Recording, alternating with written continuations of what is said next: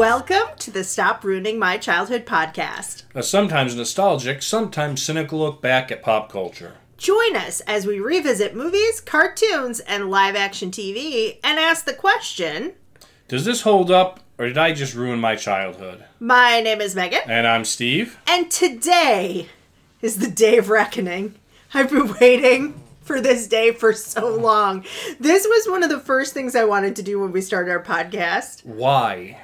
Because it's one of those, it's like, you know, there's a thing called like a forgot buster, like a huge blockbuster movie that everybody had to see, but nobody kind of really remembers it. And I feel like that's where ABC after-school specials and their derivatives on other networks that we'll talk about later, I feel like that's where they fall. It's like this huge thing that was part of childhoods of like Gen Xers mostly and some elder millennials. And it was like it was appointment TV sometimes. Like you'd like be like, oh, they're going to talk about this. Let's go home. But also because they're awful and I think it's going to be hilarious to talk about. Yeah, I think you had a different type of appointment TV than I did.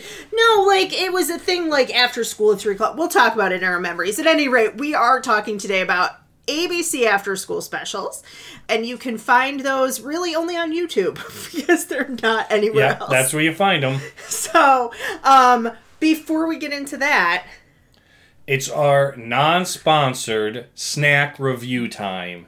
All right. So, in going with our theme, like I thought, what do you eat after school? Or in this case, what do you grab to drink? And the one answer is Sunny Delight. The other answer is purple stuff. But the third answer is Capri Suns. Capri Sun. And you take them in lunchboxes. And, okay, this is precarious because we do have... They have a kind with a twist top. But we have, like, the original poke the hole with the straw. Yeah. I shouldn't be doing twist this. I'm going to get for it. Suckers. I'm going to get it all... Oh, I did it. Nice job. All right. I don't know that I've ever... actually had Capri Sun. Okay, interesting. So, at least that I can remember, so I'm going to try it now. Go for it. Capri Suns are excellent. As those of you who don't know, they're the foil-packed, like, fruit punch. There was a number of different flavors. Fruit punch, I feel like, is the most popular, but there's a lot of different flavors of it, and most of us saw them in our childhood. You either got it packed in your lunch, or on a field trip, or like if you went to a picnic, a lot of times this, and it still is today, to my, a lot of places I've gone, it's kind of like the go-to if you know there's going to be a bunch of kids at a place and you have to get drinks. Which is actually how I got this pack. Somebody had a party for kids, and they had some Capri Sun left over, and I said, can I grab one of those for our podcast? And they were like, that's a weird question, Megan. But yeah, the father of Capri Sun is Rudolph Wild. In 1931, he founded this company, and he, in Germany. Yep. And he specialized in raw materials for food products, and he really wanted just natural food products, no chemicals. In 1969, Capri Sun, Sonne, and its inspiration was the sun at Capri, like in Italy. Okay. So it's named after an island in Italy, but he's German. Interesting. So when did they change it to S-U-N? Well, I think it's still S-O-N-N-E in other countries. Okay. Right?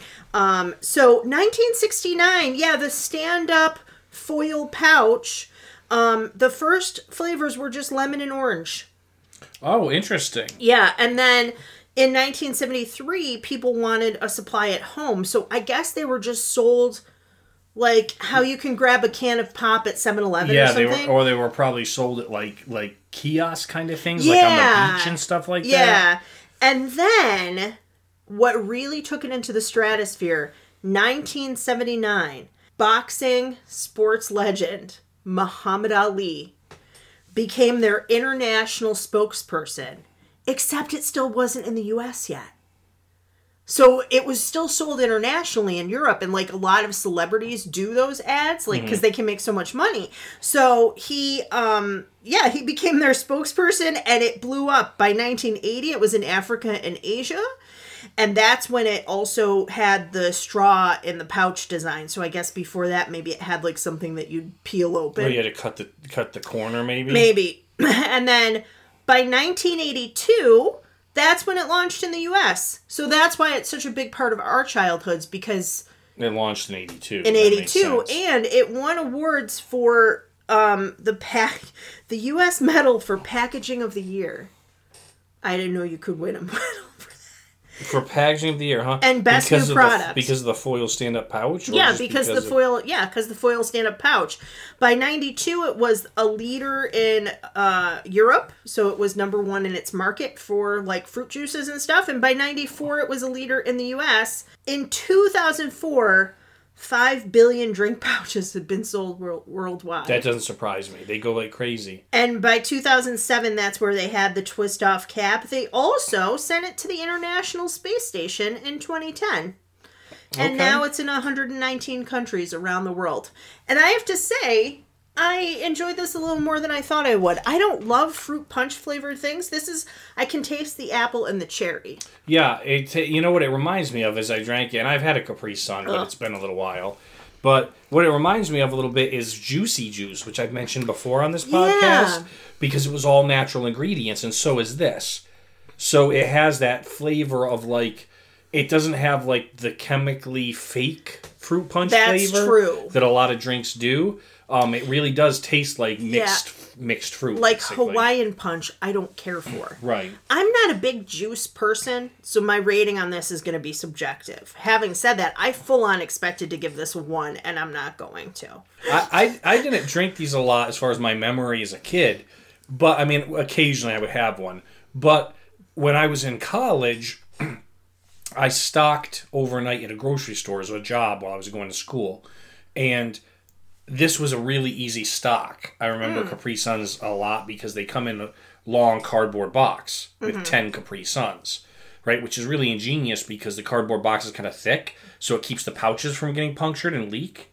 Okay. Right? And they stack really easily and really fast when you're actually filling shelves. That's funny. So Capri Suns were like a gimme. Yeah, I remember everybody taking these on a field trip, but as I mentioned in one of our other recent podcasts, I would have a frozen Yoo-hoo. Nesquik. Okay. Because the Yoo-hoo were in glass bottles, That's as true. we recalled. Yeah, I would have a frozen Nesquik because I'm not like a juice person. I also can't really digest milk that well, so the field trips I remember just feeling sick by That's the why end you of would have them. been better with Yoo-hoo, which is like chocolate water. Yeah, I can't even look at a Yoo-hoo. I don't know that we'll ever review it on this podcast because I can't look at it. They do Yoo-hoos in cardboard boxes with straws now. Yeah. But for a long time during my childhood, at least, I know they were in glass bottles. Yeah. So, what are we rating out of... I don't know. Textbooks? Yeah, that works. Okay. Reading Rainbow last time was just books. So now we're being specific this time. If you haven't been with us before, we pick something random but kind of connected to whatever we're talking about to rate. It's 1 out of 5 for the snack, 1 out of 10 for the show. So I'm going to give Capri Sun a 3. It's okay. It's better than I thought it would be. I'm not a juice person. It's a little sweet for me. Yeah, that's my rating. 3. 3 out of 5 for Megan. What about you? I'm going to give it a 4 because it does take me back to we drank a lot of juice as kids because we weren't allowed to have soda or anything. And so it takes me back to my youth a little bit with that taste. So I'm going to go with a 4. Okay, so... Yeah! 3.5 textbooks out of 5. Right. 3.5 out of 5 textbooks for the snack. So the after school special, Steve, I know usually you do the summary. Do you want to summarize briefly the 2 that we watched? Or do you want to kind of summarize what the after school special was? Yeah, let's discuss the after school special. What it was in general, right? And then I can give some history and fun facts. Because this is kind of like when you have a show where you talk about what the show's overall theme is, and then we talk about episodes. Yeah, that works. And that's really what this was, because there were episodes, 45 minutes or so. ABC after school specials were really, they were short movies, about an hour with commercials, right? 45 minutes if you're watching on YouTube. And the whole purpose was they were supposed to have actors who were kids or looked like kids and were in situations that teens and adolescents might run into in real life, right? So they were supposed to teach you things about like stranger danger or, is we're going to see hitchhiking, alcohol use, drugs, right? All that kind of thing, peer pressure, bullying, right? Any issues that you might come into that you might experience as a teen or an adolescent. This special was supposed to kind of show you the bad part and then what should happen or how to kind of help. Yeah, that's a great description. So right here, I just want to pause. We don't normally do trigger warnings for this show. There are a lot of sensitive things that we're going to be talking about that were in the episodes we watched and also in general as we talk about these shows. And the reason I'm doing a trigger warning is not just because of the material. We are going to talk about things like drug use, sexual assault, that kind of thing. But also because we're going to be making fun of it. And right. No, we're not making fun of the alcohol use or the sexual assault, obviously. But the acting and storytelling, possibly. And the general idea of the ABC After School special, because they are kind of ridiculous. This is a nostalgic, cynical look back. Right, we do say that. Sometimes nostalgic, sometimes cynical. This is going to be a little bit of both.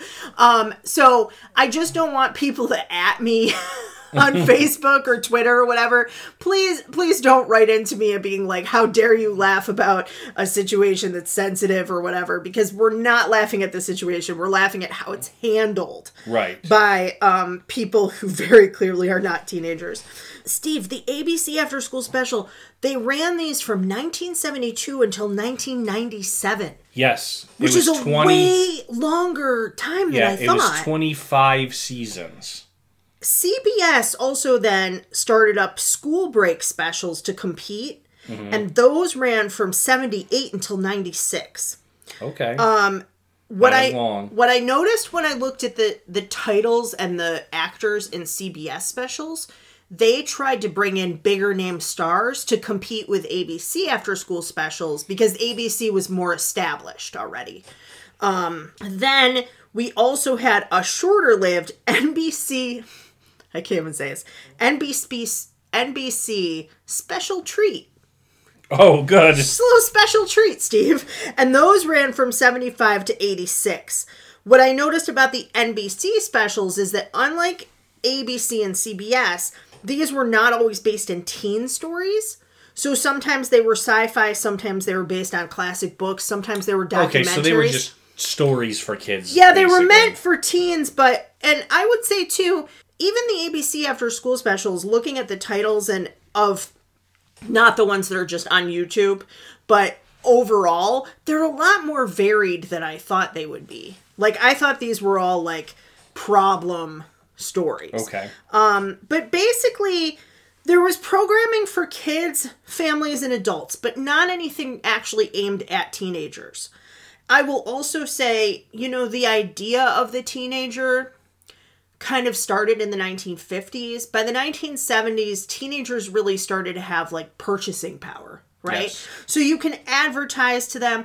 You also have, and I think I've mentioned this on the show before, around this same time in the 1970s, you have nascent stages, the beginning stages of young adult literature. Right. So not just books for kids or adults, but specifically for teenagers. And so what happened is that there's this executive named Martin Tassi, and he was the child of alcoholics. Mm-hmm. He grew up kind of lonely, and he wanted to do programming for kids who were like him. And he thought, what if we had shows like, if I was the child of an alcoholic, I didn't have anywhere to turn, nobody to tell me what to do or how to kind of handle the situation. Right. And that's kind of how he got the idea for the After School special. So what he turned to for scripts were this new YA genre. Okay. And so a lot of the things, including one of the ones that we watched, was a book that they optioned to make into an after-school special. Right. But they wanted to focus on teens solving their own problems, which we're going to talk about, especially with the first one we watched, that they wanted to have parents could be there, but they weren't going to be the ones to solve the problem, right? That this was going to be a teen or a teen and their peers kind of figuring out what to do. And in that way, kind of empower the viewer to know what to do in this situation.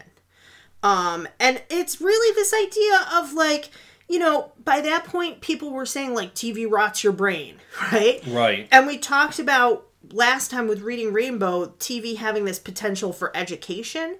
And they kind of saw it the same way. It has a potential for education, but also social change. Right. And there's like a lot of political stuff in the background about like not having crappy programming. Right. And we've talked about that with cartoons that we've discussed too. Right? Yeah, Remember definitely. Transformers, G.I. Joe, 80s cartoons, they had to tone the violence down, but also like G.I. Joe had Knowing Is Half the Battle, where they had to give like little messages at the back at the end. So they had this gap where it's like after soap operas and before the news, and nobody's really watching TV at that point in time, except the teens who come home from school. You're talking like 3 to 6, right? Right, exactly. So there's all these latchkey kids, which was a big thing when we were growing up, right? Like a newer thing because kids had moms who worked, like ours did. And so there's unsupervised teens at home, and instead of giving them reruns, why not give them programming? The first year when I looked at it, like some were animated, some were historical fiction. There was one about like the Underground Railroad. They probably didn't really know where they wanted to go. Yeah, and then later they became contemporary stories. So issues like bullying, puberty, stepfamilies, starting your own business as a teen. Oh, okay. First love, pregnancy, homelessness, AIDS later on. Okay. Shoplifting, suicide, marriage. So all these different things. What's interesting to me is too that they tried to tackle things like kind of normal things like, hey, I'm overweight, right? But they also would tackle things like eating disorders specifically. They also tried to do a lot of cultural diversity so that it was for any kid watching. Right. Not just like suburban white kids watching. Yeah. What's interesting too is that I think because they're kind of lost, it's difficult to tell like which were on ABC, which were CBS, which were NBC. Right. But so I'm just going to talk in general. Some of the stars, are you ready? Mm-hmm. Rob Lowe, John Travolta, Sam Rockwell, Michael Jackson, Rosanna Arquette, Jodie Foster, Drew Barrymore, Tatum O'Neal, Corey Feldman, Melissa Sue Anderson, Beau Bridges, Ralph Macchio, like basically your 80s all-stars. Yeah, exactly. Yeah. In 1992 they hired Oprah. They were like, this is kind of flagging a little bit. Let's hire Oprah and have her kind of do the programming and decide which topics the teens are going to hear about. And did she like MC that? But did she like was she like? I don't think so. I think that they just like hired her to do behind the scenes. Okay. They might have had a couple that were like presented by Oprah, but I don't think that she came and talked from what I can tell. Sometimes, you know, especially as we talk about them, we're going to talk about the way that they didn't age well, so we'll kind of get into that later. Like, a lot of these are like, it's okay if you're disabled as long as you can overcome it. Yeah. Like, maybe, like, you're deaf and you just live a different way. You don't have to, like, overcome anything. And essentially, here's what killed it. A couple of things. Mm-hmm. Number one, that people who are our age and elder millennials are very cynical, and we're like, stop trying to teach me something. Yes. And especially in this corny way. A lot of them too, the same problems and cliches. I mean, I will get into this in memories, but like I watched a bunch of these about eating disorders. How much can you say? Right. It's going to be kind of the same story. And then the other thing that happened is just a shift in storytelling. You know, you have young adult books become way more sophisticated. By the end of the 96, you're talking about Harry Potter comes out right around that. Yeah. Right? So you have TV shows like Veronica Mars. The whole first season is her investigating her own sexual assault. Right. Done in a way more interesting way where she's also cynical about the situation. Right? You have things like Law and Order SVU, which deals with that same topic. Buffy the Vampire Slayer, the OC. So there's more teen shows that are being done in prime time and doing some of these topics better. A little bit, too. The other thing, too, is they really had a tremendous run, 25 years, right? But they had, unfortunately, that 72 to 97, right? Unfortunately, it straddled 2 generations. Yes. When it first came on, they were really showing boomers. Because baby boomers would have been teens in 72. Most Gen Xers would have been younger. Even the earlier Gen Xers were 65. Yeah, They would have only been 7 years old. Right. So at the earliest. I'm thinking about...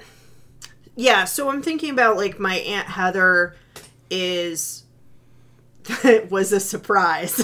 Right. So she's in our generation, but she's about, I think she's 12 years older than we are, 13 maybe.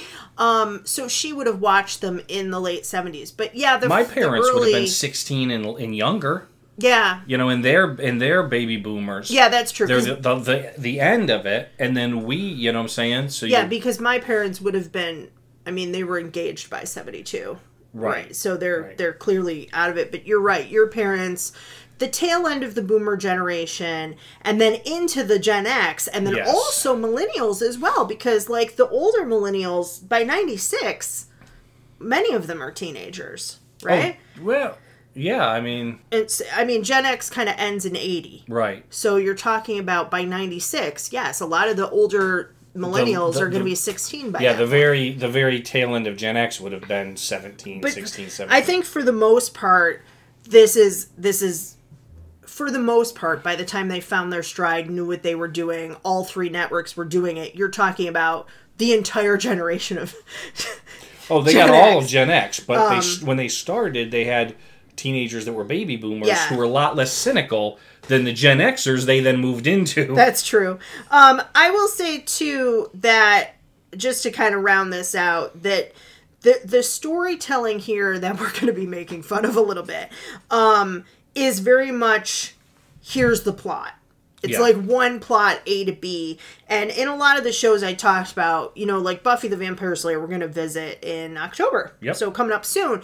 If you think about that, there's an A plot, a B plot, and sometimes a C plot. There's multiple, you have one story sometimes as an arc, especially in later seasons, where it's 4 or 5 episodes until they resolve it, right? So the storytelling, I think, is part of the reason that people are so cynical, because, and it does seem a little dull. Right. When watching it, and it seems kind of old-fashioned. And I think, you know, just speaking from my own standpoint as a Gen Xer and being kind of a cynical, you know, smart mouth that I can be, right, to just put it nicely, you know, I would have been that way. I would have, because I didn't watch a lot of these, but I would have seen it and been like, wait a second, you're going to, like, cure domestic violence in 45 minutes? Like, really? You know? Yeah.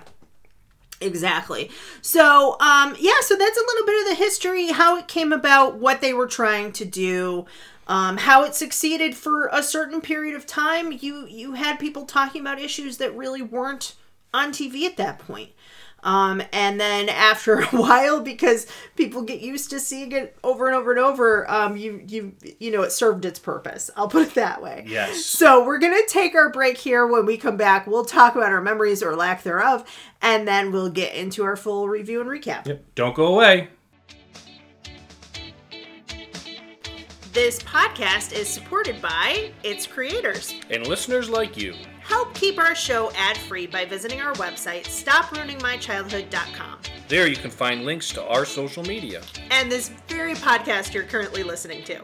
Both Megan and I are authors, and you can find links to our books on our About page. And on our Watch With Us page, you can find videos and links for all the shows and movies we discuss on the podcast. And more importantly, links to buy the nostalgic snacks we review as well.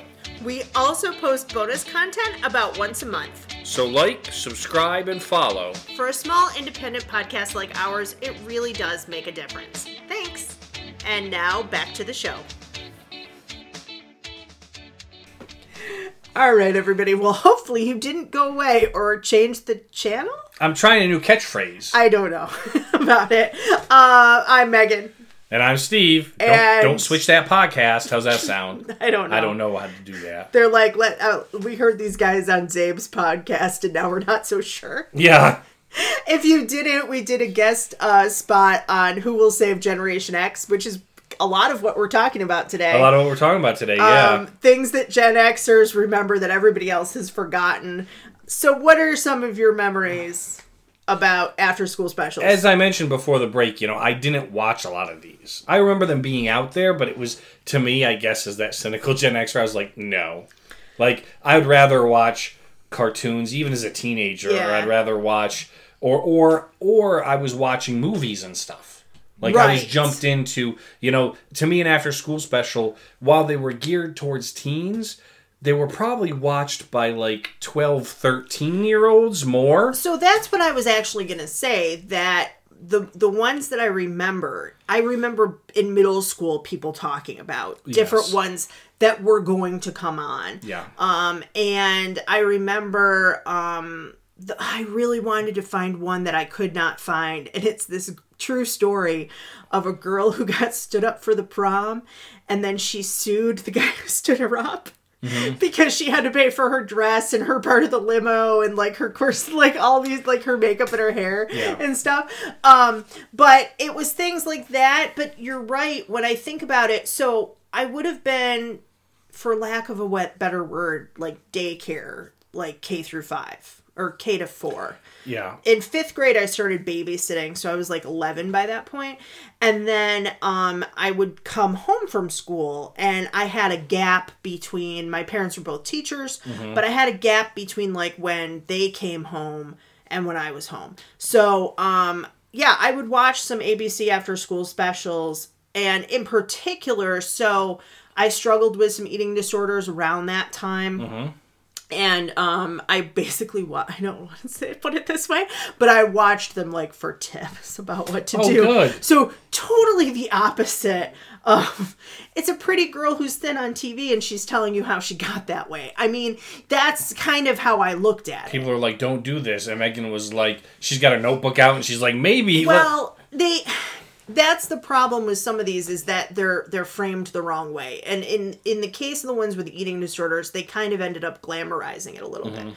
Having said that, I think it did interest me of, I'm not going through some of this stuff, but I know other people who are, maybe I could talk, that it did open the door to talking to some of my friends about some of the stuff they were going through. I had a friend whose parents went through a very horrible divorce, and her one of her parents had in a small town, a fairly public affair.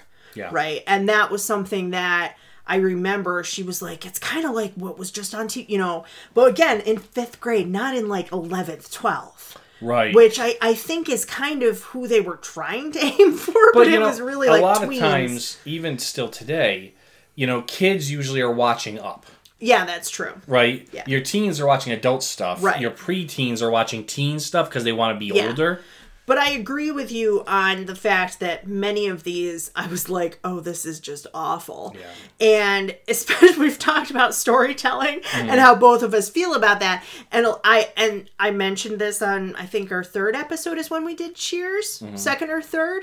I ended up watching just a lot of reruns of Cheers eventually. Yeah. 6th, 7th, 8th grade. And as I think about it also, adolescence and teens, my middle school, high school years, at that stage in my life, my parents didn't let us watch TV after school. We got home, me and my 2 brothers, and we either had to do homework or go outside and play. Right. We weren't allowed a whole lot of TV time. If we were watching TV, it might be later at night, prime time. We might watch Full House, Step by Step, things that came on later. That's because Dawn was home, though, right? Yes, at that point. So, if you had gone through that when you were a latchkey kid before that... Then I might have watched them, because that's the thing. But at this point, we were my mom was like, go outside and play. Right. Go do something. You're not going to sit in front of the TV. Because I had an hour and a half, and I would do homework if I had to do homework. I kind of didn't do homework for a long... But I would watch TV while I did homework, and then my brother would come home from his school, which let out way later. And my parents came home quickly after that. And then it was go outside and play until the streetlights come on. Basically, that's for what us. We were, yeah. And me and my brothers got along really well, so we would go out and build forts and play in the woods and all sorts of stuff. I will say, too, I think another thing that might have killed it that I didn't mention is that Nintendo came out. So, that's true. Like so a lot of times people were going on Nintendo. My brother would come home, again, he would have I think I had an hour before he got home, and he had like a half hour before my dad got home. And he would play Nintendo during that time. He's not watching TV. Right. You know, or he'd be out playing with the other kids on our block. But I do remember, that they were some of them were not great. I remember that other ones, especially the ones I watched when I was a kid, like, I don't think I saw the Jodie Foster one, but I might have seen one of the ones with Drew Barrymore. And we didn't watch it, but I did find on YouTube one that has Corey Feldman and Drew Barrymore, and they're in a rehab. I don't mean to laugh. They're in rehab. Yes. And I'm like, did they intentionally find like young child stars who were struggling with drugs and then make them do a movie about being in rehab? Because it seems like that's exactly what happened. Or did they put out a casting call and the two of them were like, we got this? Yeah, maybe. I don't know. Like, if we can't play a teen in rehab, we should just hang up. Yeah.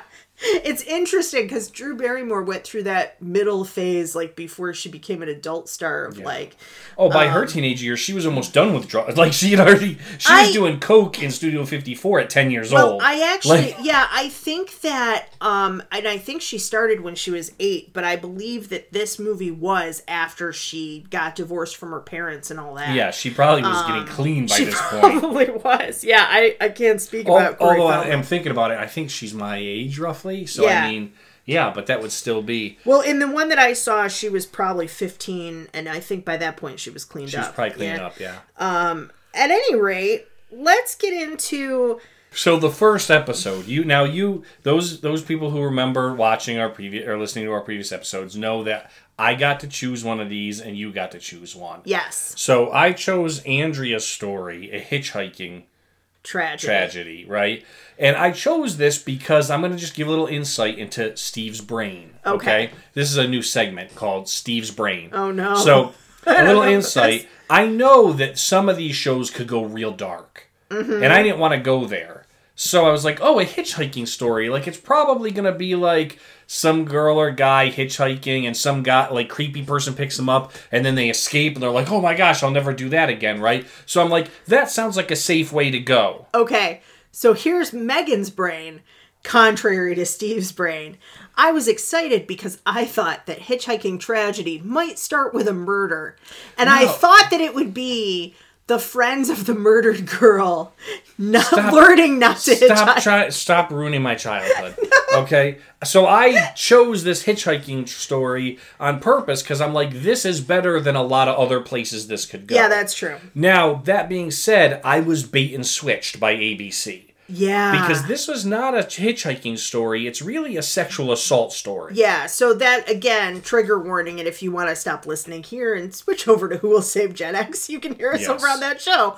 But, now we are going to make fun of how they handled it because they did not handle it well. They did not handle it well. But there's a lot more to do with the fact that Andrea was sexually assaulted while hitchhiking. Yes. Than actual hitchhiking. Right. That was kind of the means to the end, but it was more about how she handled and how she kind of tried to overcome. And also, this one was done in 1983.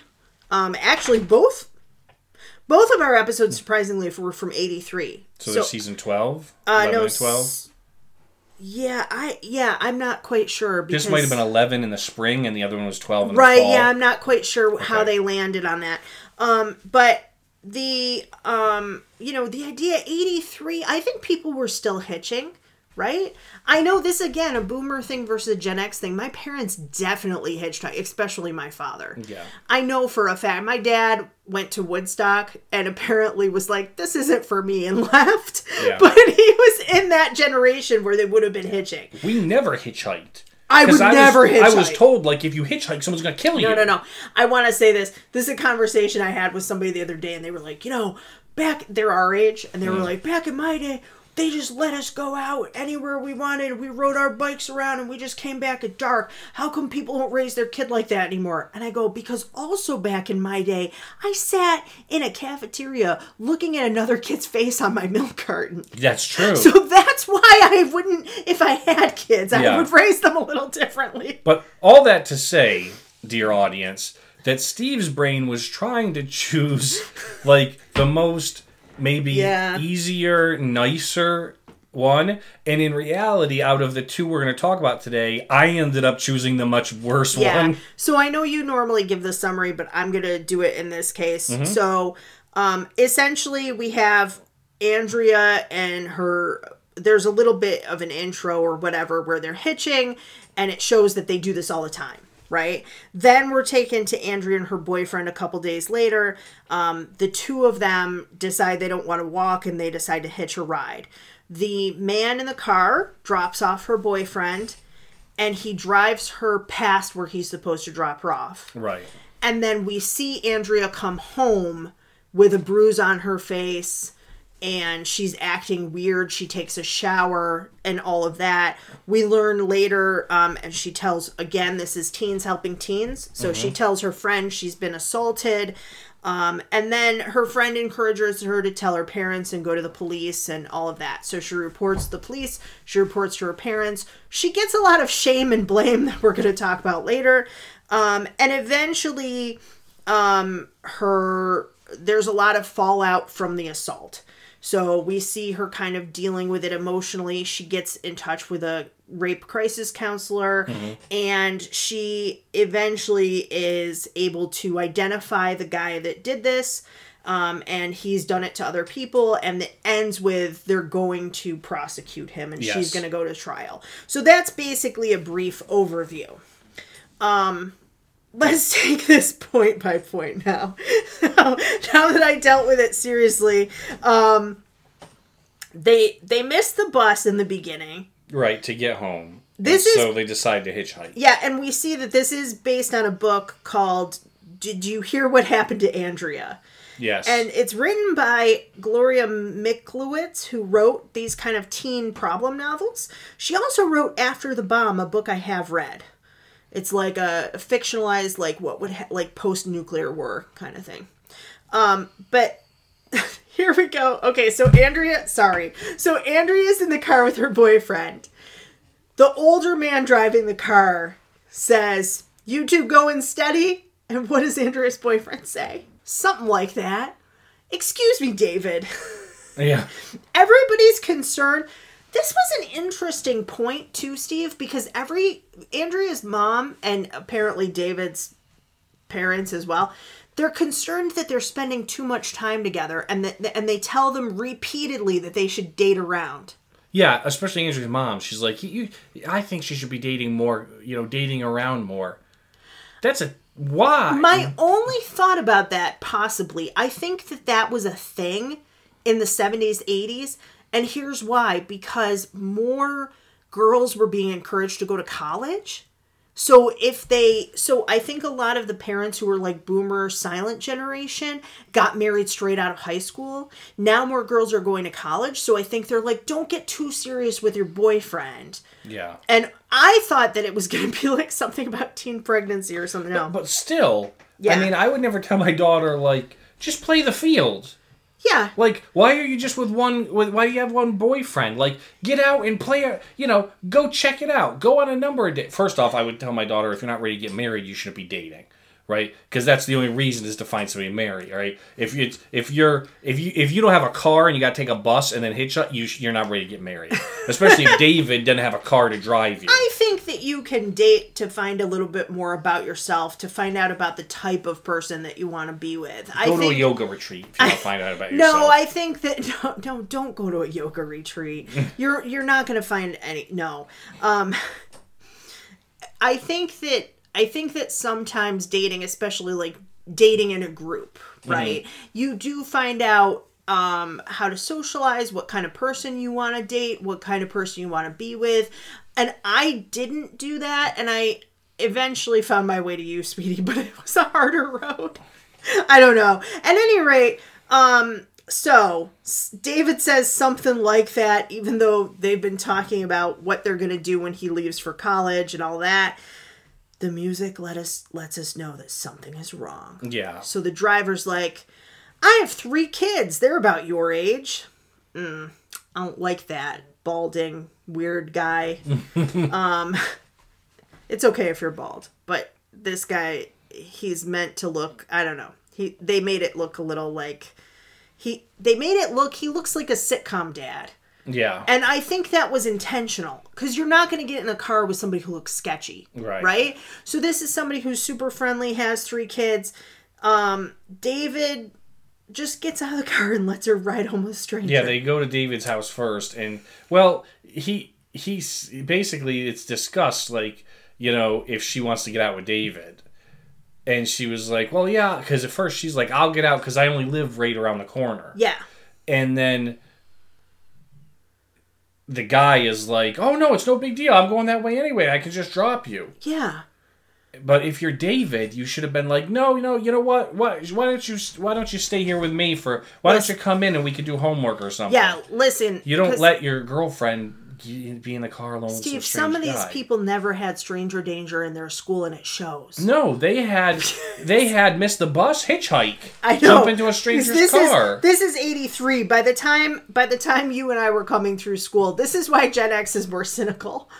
Because there's no way in heck I would ever hitchhike, number 1. If I did, I would have some kind of a weapon on me because I got to be prepared. Yeah. Number 2. Number 3, I'm not even letting this guy see where I live. Right? So the idea that he's going to drop me off at home, no. I'm going to go in with David and make sure that car leaves. Yes. And then have David walk me home. Right? I'm not wearing a ponytail, Steve, because that's how they get you. That's how they get you. They grab you by your ponytail. You know, it's because we were taught, obviously, the dangers of hitchhiking, but both ways. When I started driving, I was told, don't pick up hitchhikers because they could kill you. Yeah. You don't know what stranger is getting in a car with another stranger. It's not a good mix. Having said that, the chances of 2 serial killers being in the car at the same time are low. That's right. Having said that, this is the kind of thing, this is why this is on TV, right? Because they don't have this type of education. That's true. And this is how kids learned back then. So, here's the thing. Okay, we have a very serious moment. Andrea comes home. She runs up the stairs. She looks into the mirror and touches her bruises. If you're aware of this type of storytelling, you know what's happened. Right. She takes a shower. Now, if you don't, and this is new to you, in 1983, you may be wondering, did he hit her? Did he rob her? Whatever. That's true. But then we cut downstairs to the family. And the dad is breaking out a salad for dinner and making fun of Italian people in a really bizarre... He's got jokes. He thinks he's funny. It's like dad humor, and he's like, hey, who's got the salad tonight? Hey, da, da, da, da. And I'm like, why is he making fun of Italian people? And her brother is a very young Kirk Cameron. Yes, I forgot to mention that. Yeah, very young Kirk Cameron. Yeah, who doesn't have a whole lot of lines in this movie. No, he doesn't, and he really is, if you didn't see the name before, he's really unrecognizable almost. Yeah, so... what's interesting to me is that at this point we kind of see things from the parents' perspective, and I think it's trying to show teens watching that your parents maybe are good people, but they don't know what's going on with you, and they just maybe want to help, but they don't know how. Yeah. And I thought that was kind of interesting. So then Andrea meets up with her friend Kim the next morning, and Kim says, the mall's too far away, let's just hitch. And Andrea freaks out. Well, yeah, because last time she hitched, yesterday, she was assaulted. So Kim goes, what's wrong? He looks safe. Kim, that's how you get murdered times. So Andrea admits to her friend that she was assaulted. Yep. And Kim has the good sense to tell her she should go to the police. Yeah. So here's my issue, and this is why we need Law & Order SVU, okay? Mm-hmm. I know that you don't love that show, but there are studies that show that, like, people who have at least seen a couple episodes understand better how rape victims are treated and how to treat them and what you might go through if you're in that situation. Because she goes to the police. And what happens, Steve? How do they treat her when she's there? Well, I mean, they don't treat her with like the caring that they should. But I don't think that they were mean to her. The guy is like, well, you threw away your clothes. There goes my physical evidence. You took a shower. What the hell were you thinking? He didn't say it like that. He was a little bit more professional than that. And I'm going to say, you and I viewed this very differently. Because I saw this as one of the few good pieces to this. Because they're teaching someone who's watching this, hey, if this happens, you shouldn't throw away the clothes that might have evidence. You shouldn't take a shower before you call the police, right? To me, it actually was giving some good advice by telling her, hey, you shouldn't have done that, telling why. I think that if they had, after she reported, in a caring way, said, we usually tell people it's okay and what you did was not, it's not your fault. But we usually tell people not to do that and do it that way. Because what I put in my notes is, no wonder girls don't report. Because if I saw, I'd be like, I'm not going to go and have the police tell me I did everything wrong. I think that is a good point as well, is that it does show the difference between how this was, right? Yeah. I mean, let's face it, Ice-T wouldn't have handled things that way. No, he wouldn't have. But I thought that that was needed in the story because...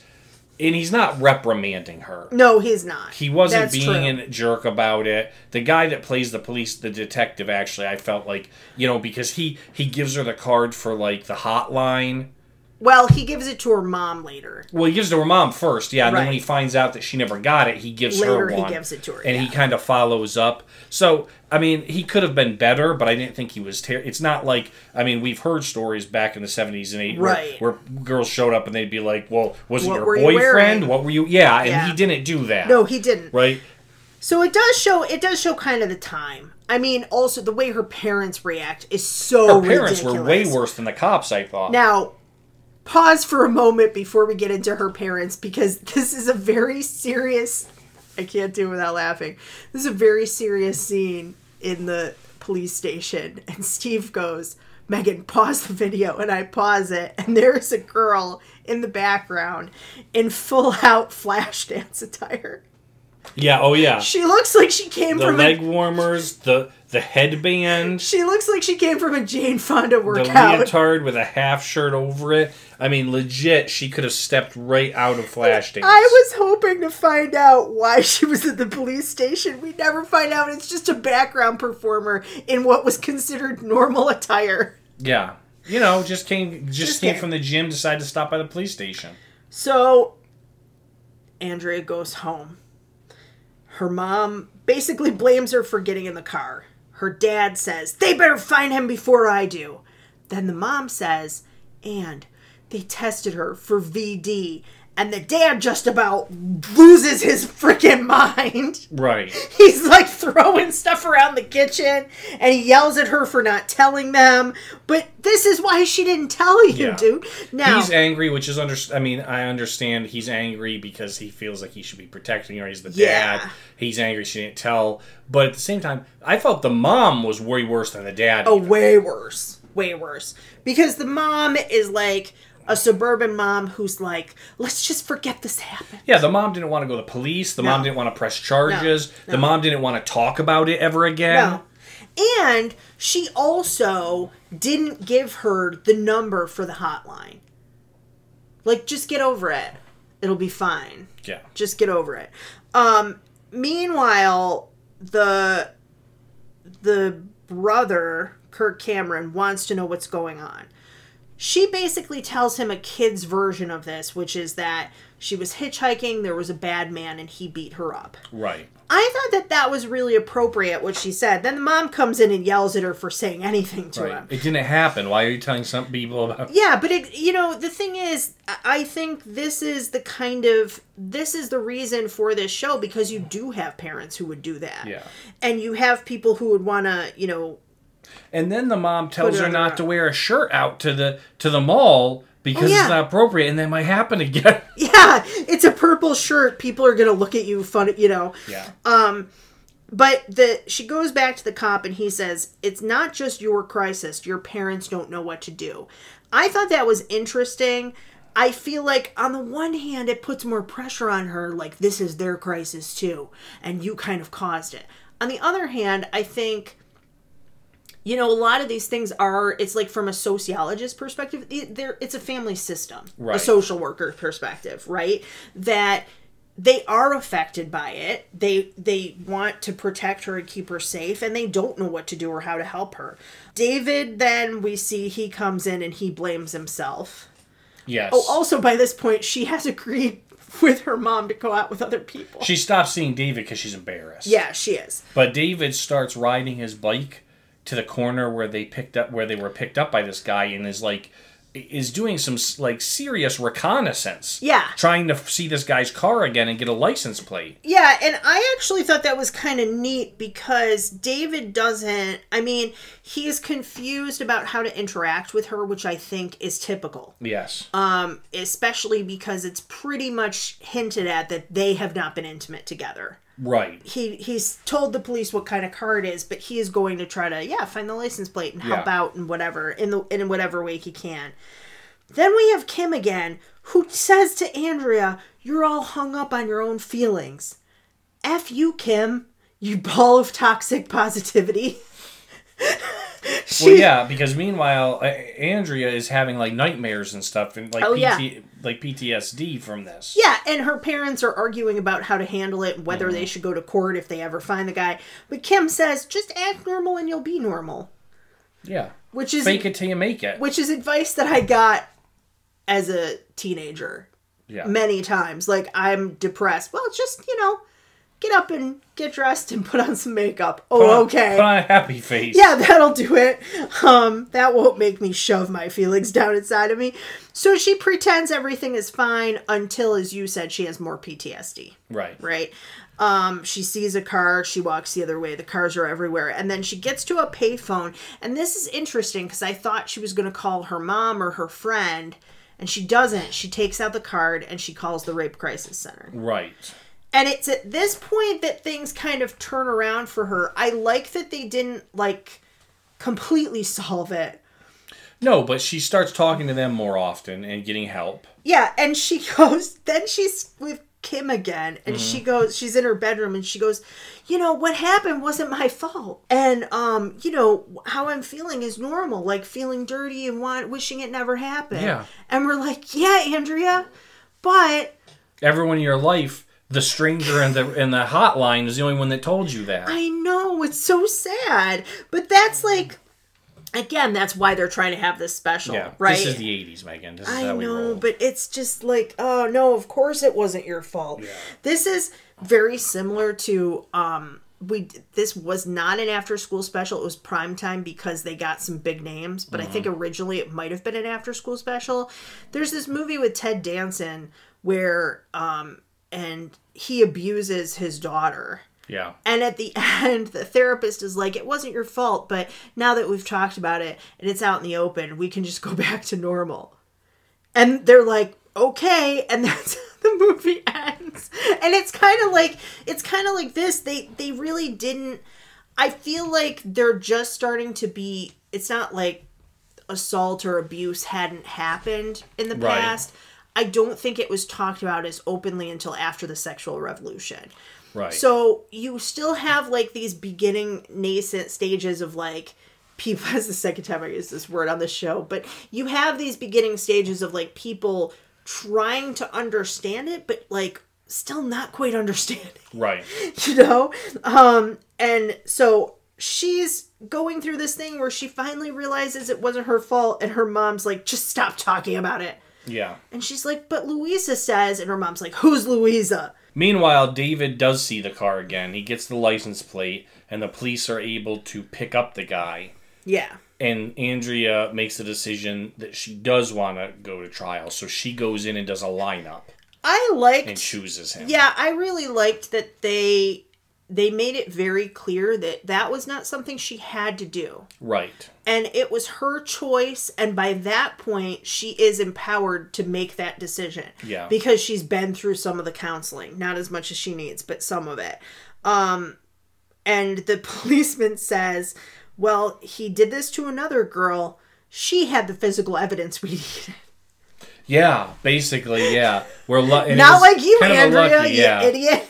No. Yeah. But yeah, she decides to testify, and if they're both up for testifying, it's a better case. Right, because they have the girl with the physical evidence, and then they have another one corroborating that. Yes. And then it ends on a happy note until the camera pans over, and as they're leaving the police station, another girl is sticking out her thumb to catch a ride. Come on. And it repeats itself again. Yeah. And Steve goes, that looks like Ted Bundy's car. Yeah, as a pale yellow bug drives by. It was a pale... Yeah, it was a VW bug, ironically. So that was Andrea's story. A lot darker than what Steve thought he was getting into. And then we got to the one that Megan picked, which was not as dark as I had hoped. And I was very disappointed. We come from two different places, apparently. So, It's No Crush, I'm in Love. I in part picked it because it had Cynthia Nixon in it. I didn't realize she was a child star or had been a child actor. So that I thought was kind of interesting. My hope for this movie was that it would be about a girl who has a crush and it becomes a little obsessive and she has to get help for it. That was my hope. My secondary hope was that if it wasn't that plot line, that it would be a girl and a guy who they're like too serious and they're like maybe in 9th grade or something. It's like Romeo and Juliet. And they're maybe thinking about having sex and people are like, it's just a crush. They're like, it's not a crush, I'm in love. It was neither one of those two things. Well, it was about... I was so disappointed. Almost the first one. No, well, almost. She was sort of obsessed, but not to the point where like... So this is again, It's Not a Crush, I'm in Love is based on a book by June Foley, who was a writer of teen romances. Mm-hmm. And basically, it's supposed to be like a rom-com kind of thing, where it's a teenage girl played by Cynthia Nixon. She has a crush on her English teacher, Mr. Angelucci. And in the meantime, there's a boy from the school newspaper who's crushing on her. Yep. And she can't see him because Mr. Angelucci is so dreamy, except he's not. Yeah, I call BS on this right off the bat. Wait, so at any rate, it goes through her having a crush. Eventually she realizes that it's not right, and then she kind of lets it go. But it's like a series of mishaps of her trying to get this guy's attention and failing miserably. And overplaying the interactions that they are having. Yeah. So why do you call BS? Well, because I was a high school English teacher for many years, okay? And nobody was ever in love with me. No girls were ever in love with me. And I'm hot as all get out. That you know of. I'm definitely hotter than Mr. Angelucci. Mr. Angelucci definitely did not know that this girl was crushing on him at all. Yeah. I'm not saying I was looking for that. I'm just saying it seems a little far-fetched. I'm not hot as all get out, and I've had multiple students hit on me You're before. A college professor. That's a little bit different. Yeah. Yeah. The point was, I feel like they don't most now because high I school talk about girls, you all the time. Like we've seen this trope in like movies and stuff before. Yeah. But I feel like in real life, you do get occasionally a news story. But in real life, most high school kids don't view their teachers that way. They view their teachers like, oh, my teacher, they're a pain in the butt. They're always like looking for my homework. They're coming, even when they have a good relationship with their teachers, which I tended to with my students, it was definitely an adult kid interaction. Because you have proper boundaries, though. Yeah, because I know a teacher from my high school who did cross boundaries with students, and I actually was called later on to find out if I knew, because my father worked at the same school. They weren't asking me if I had a relationship with this guy. They were asking me if I knew about, and I said, yes, this person, this person, this person. Right. And I tried to tell them when I was in high school, and they didn't listen. I had a crush on a teacher. There was no way. He had proper boundaries. He was never going to look at any student in that capacity. Like Mr. Angelucci, who doesn't Mr. Angelucci does not see her at all in that way. But I think that I also had a teacher who made inappropriate comments about young men. and never was brought to task for that. And I don't know. I just watched a documentary on, I think it was Hulu, about this girl who had been groomed by her teacher and stuff. And so you could see this going two ways. Right. But Cynthia Nixon, the music here is a lot boppier than the last one. Yeah, it's a young Cynthia Nixon, but Cynthia Nixon is interesting because some people when they're younger and then adults, you go, oh, okay, interesting. Cynthia Nixon looks like Cynthia Nixon. She looks exactly the same. Even at 16 or 15 or whatever she is. Yeah. Except she's blonde. Like, she's really beautiful in this. Yes. Yeah. I mean, she's pretty now. And she's a beautiful woman, but wow, she was like gorgeous. So anyway, in the book, from what I can tell, I think I read this book. Mm-hmm. The girl is obsessed with like Jane Austen, Pride and Prejudice, like those kind of books. And and this English teacher likes those books. And she wants to have like, how would Elizabeth Bennet act? Right. How would Juliet act? Here, we have a girl who's just moonstruck about soap operas. Yeah, and this teacher looks exactly like the guy on a soap opera that she has a crush on as well. Now, I don't know if they made into a movie the one starring her friend, but her friend's name is Rebecca Sekelbaum. They never use her first name until the very end. It's just, hey, Sekelbaum? Yeah. And I'm like, who is she talking to? Yeah. Sekelbaum wants to be a prison warden when she grows up. I find Sekelbaum doesn't mix words. She's just like, this is what I do. Yeah, and she's very straightforward. The girls are all giggling over Mr. Angelucci in a way that, you know what this reminded me of? The beginning of the first Indiana Jones movie. Where all the girls are like, the college girls are, Except that Mr. Angelucci just looks like a normal dude. There's no reason to be giggling over him at all. And she's love-struck because he looks like the man in the magazine. He's exciting and brave and handsome. And he says, great literature is just as thrilling as your soap operas. Yeah, because that's what English teachers say. I used to peddle that as well. Nobody was picking up what you were laying down. Great novels are just as good as movies. That was a lie. I would rather watch a movie than I was an English teacher forever. I'm an author, and you know what I want to tell you? You know what's great about movies? No reading. Stop it! I can't believe that you would rather. Oh, it's over in an hour and a half. I'd rather listen to an audiobook than read a book. These are truths from English teachers. Yeah. I'm an English teacher now, and I'm like, is that book available as an audiobook? Yeah. Can I get it on Audible or for free someplace else? Is that available on Audible? No. I'm going to pass. I'm not reading I'll wait. One of my students just had a book that came out, somebody who I mentored, and I was like, is it on Audible? And he was like, yeah. And I was like, great. Part of that, though, is because we read so much for work that our brains are like, I can't. Yeah, I can't. I don't want to just do it. Yeah. So anyway, she runs home to watch. This is my favorite part of this episode. She runs home to watch her soap opera, which is called The Searching Heart. Of course it is. Now, I'm going to say that the first one we watched moved along at a pretty good clip. It kept my interest. It was interesting to me sociologically how that topic was dealt with in the early 80s as opposed to now. Mm-hmm. This one just, it dragged. It really, we were 20 minutes in and I said to Steve, can I switch to a different one? Because I had found that one with Drew Barrymore on YouTube. Like, no, we stick with it. The Drew Barrymore one would have been better. More because I was like, we've already gone 20 minutes. We're only 25 minutes from the end. I'm not starting all over with a new story. I also found the one, I think it's Rob or Chad Lowe, and it's like I was a teenage father. Oh, okay. There is a connection to soap operas, which were big in the 80s.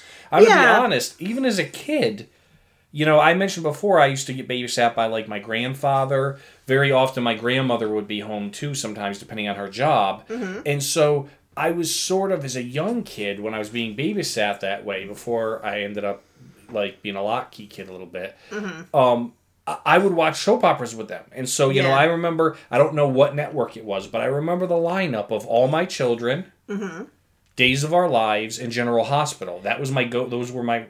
Yeah, I wasn't allowed to watch soap operas, but nobody was home at that time. And I kind of went in between. When did I start that? I think when I was in like 8th or ninth grade.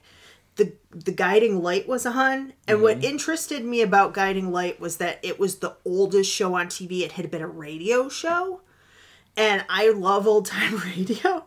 Yeah. And I had listened to a couple of the radio episodes, and then I watched the TV show, and I started watching it. And one day, my mom was homesick, and I was like... I was probably in 9th or 10th grade, and this was still a secret. It had been a secret for like 4 years that I had been watching this show. My mom was homesick, and, we were watching TV, and I was like, she's like, what's wrong with you? And I go, I have to find out what happens on Guiding Light.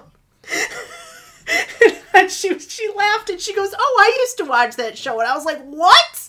Like, I had no idea. She really, by that point, I was in 10th grade. I was like 15. Who cares? Yeah. No, I was like 5 or 6 when I watched soap operas. And because, I shipped Luke and Laura on General Hospital. Oh, man. That's way back. I was super young. Now... Luke and Laura was a whole different situation. Yeah. That's for another podcast. Yeah. But it was. We'll have to try to find that and revisit. I think they have them on Hulu, the old episodes. But anyway, getting back to this show, she starts trying to dress more maturely, and they're reading Wuthering Heights, like a Victorian librarian. Yeah. What's hilarious? Okay, there's a couple things. Well, the Victorian look kind of had a throwback in the 80s, like high collars and long skirts and things. But what I also find funny is that this stupid class of 9th graders is reading Wuthering Heights. Like, come on. Yeah. I can't deal with it. Then we have Robbie. Robbie's trying to kind of flirt with Anne, and she is not getting what's going on. She and Sekelbaum at different points stalk the teacher. They sit outside his house. And Sekelbaum at one point goes, Robbie's into you. And she goes, he's just a kid. So are you, Anne? He said he's the same age you are, Anne. I kind of wondered if Anne was supposed to be modeled a little after Anne of Green Gables, because it is like very like romantic imagination, and she's picturing all of these things. She's daydreaming. Yeah, she's daydreaming quite a bit. She joins the paper because the teacher, she thinks it'll impress him. Right? So she's trying to do different things to get to know him. So first she stakes out his house with Sekelbaum, who's like, what are we doing? Then she joins the newspaper. And who's the editor? Robbie. And he wants her to interview the new gym teacher.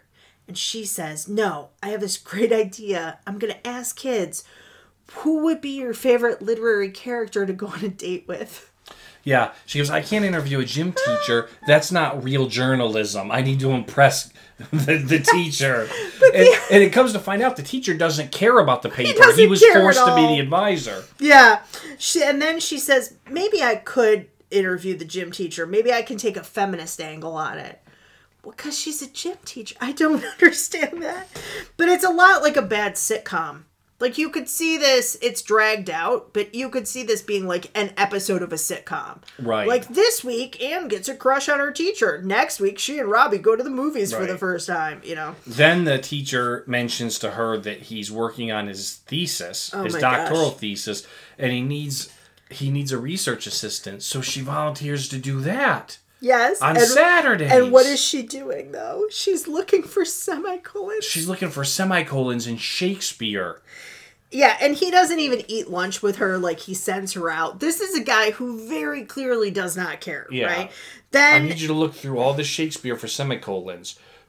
You didn't own a rack that you could stretch her on? I know. Like there was nothing worse you could come up with? So, and also, that's your PhD? You're doing your dissertation on semicolons and Shakespeare? Run now, Ian, because first off, he's never going to be a doctor.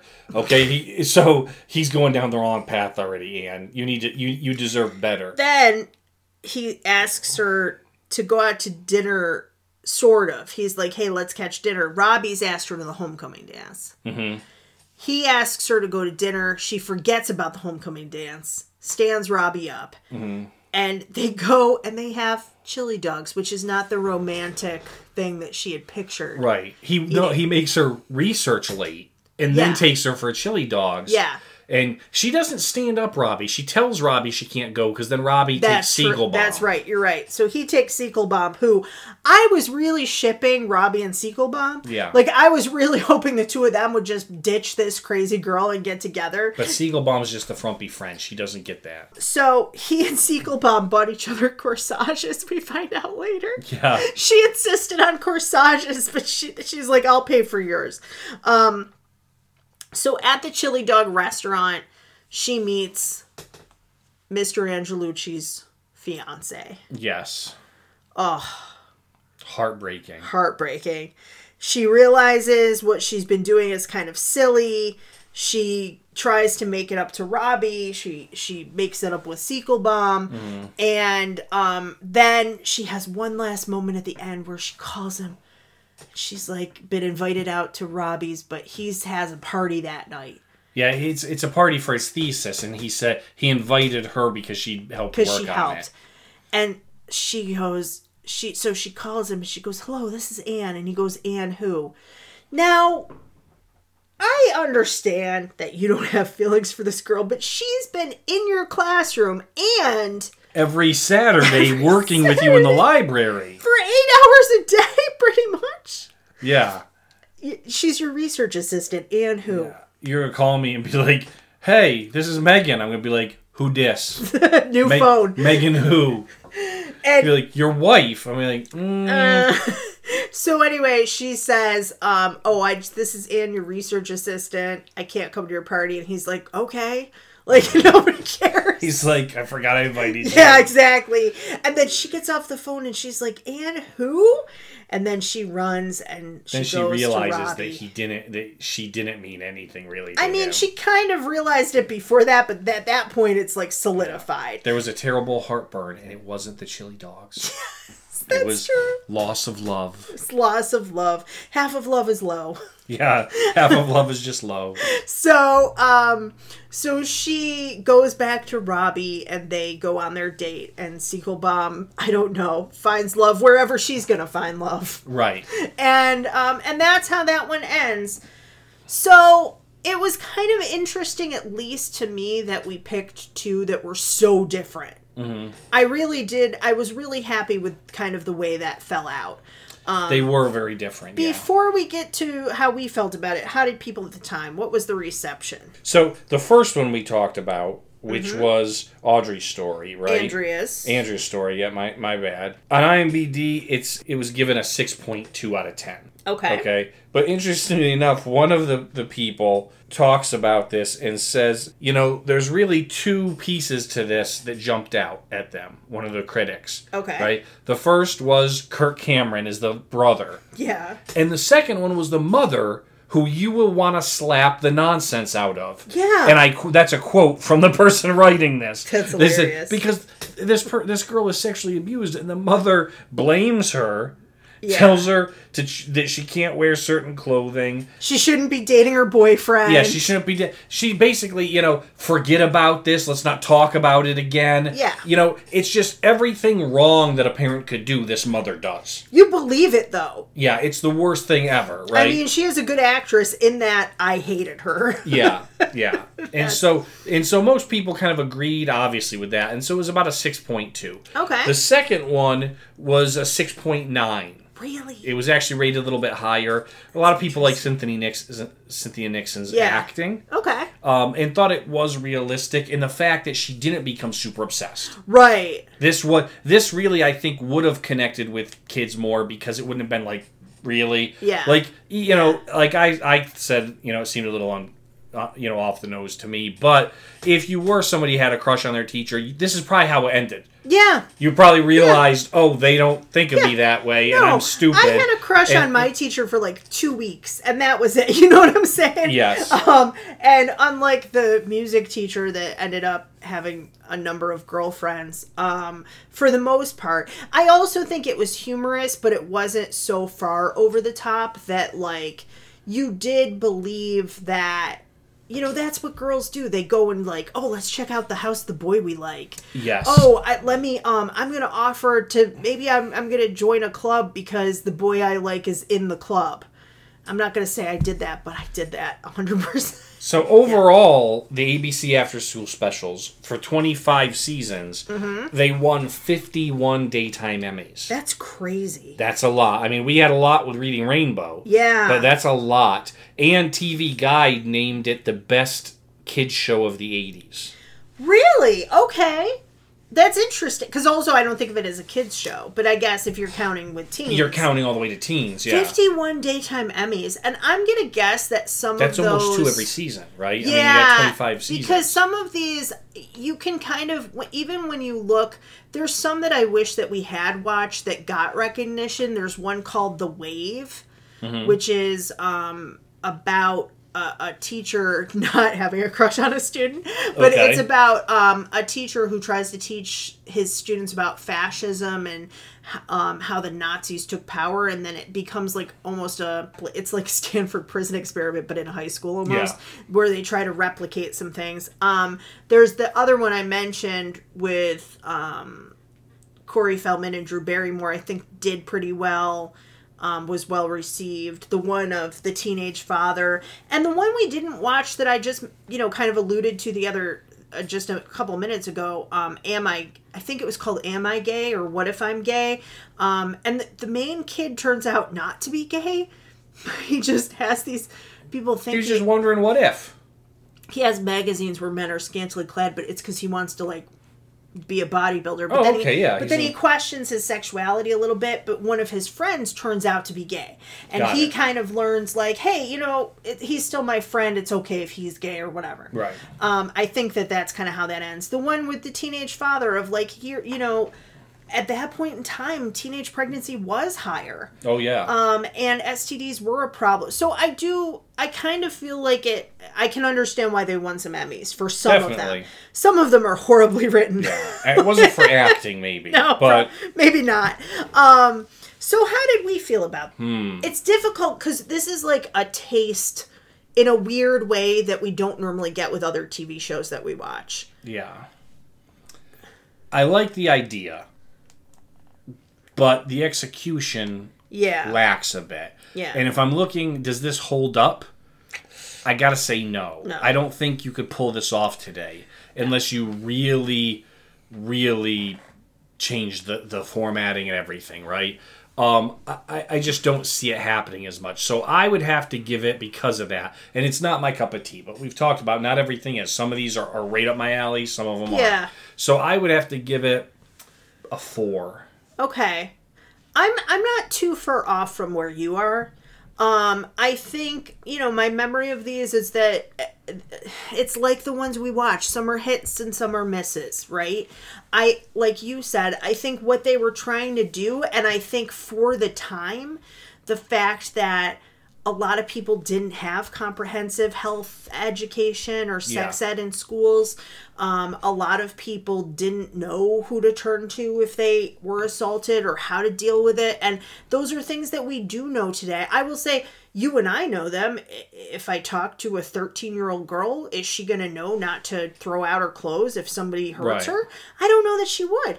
But I think that we know some teenagers, and if we sat them down in front of this, they would be laughing their butts off. Right. As we were laughing the entire time we were watching them. Right. Now, the second one was supposed to be funny, but the first one was unintentionally funny. Yes. Because it was just done so badly and heavy-handed.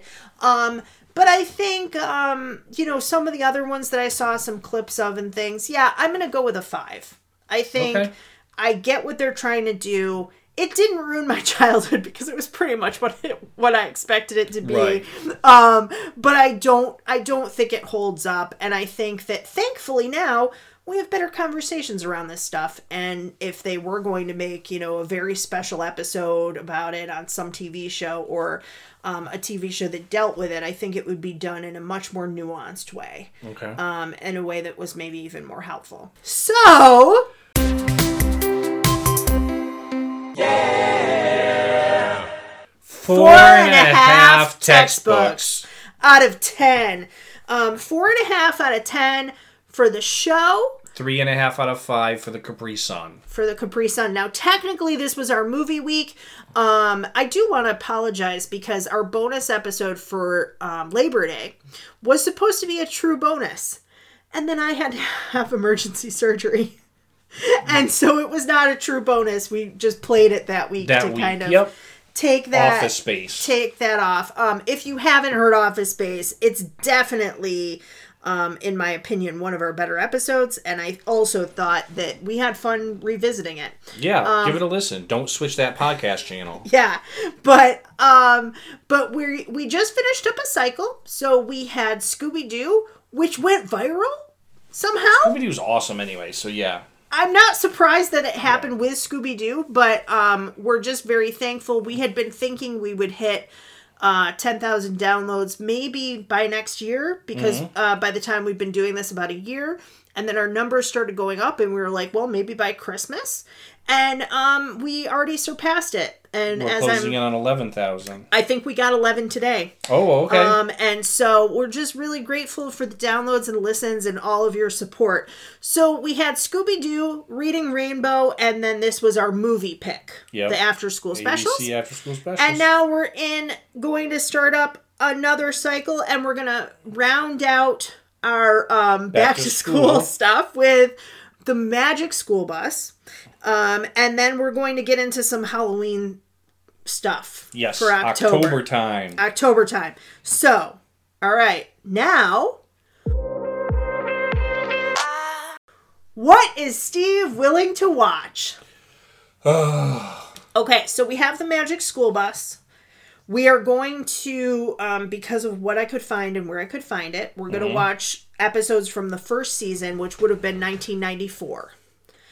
I want to note that it's surprising to me because I remember the books, and the books came out like in the mid 80s.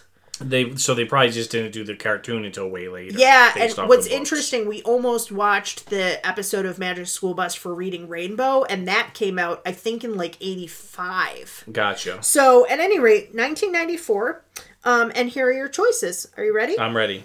Lost in Space. Okay. The Magic School Bus Gets Eaten, which has to do with the ocean. Okay. In the Haunted House, which is a sound museum. Okay. Play Ball, which is a frictionless baseball game. Okay. Goes to Seed, which is the class garden. Mm-hmm. And Kicks Up a Storm, which should be self-explanatory. Okay. I gotta go with Space. Okay. You're not going to go with a frictionless baseball game? Space. All right. So my pick is the Magic School Bus Goes Inside Ralphie. Okay. Because I love the Disney ride Body Wars. All right. And I think it's going to be a lot like that. Steve's pick is the Magic School Bus Lost in Space. And I think that those will be some pretty interesting episodes. Yeah, so we have that. To it. So actually, after the Magic School Bus, we're going to have a special bonus for Halloween, but way before Halloween. We kick off October. We kick off October because Hocus Pocus 2 comes out September 30th. Yep. So to celebrate, we're going to revisit the original. Hocus Pocus. And one of us enjoys that movie and one of us doesn't. You'll have to wait to find out which one. After that, we're going to watch The Pretender, which is kind of like dressing up like you do on Halloween. And then we're going to start really into our Halloween stuff with The Real Ghostbusters. And we're going to go into, and then Buffy. So that's what's coming up. Hopefully we might change it up, but I think that's our game plan for right now. Thank you so much for listening. My name's Megan. And I'm Steve. Bye, everybody. Have a great week.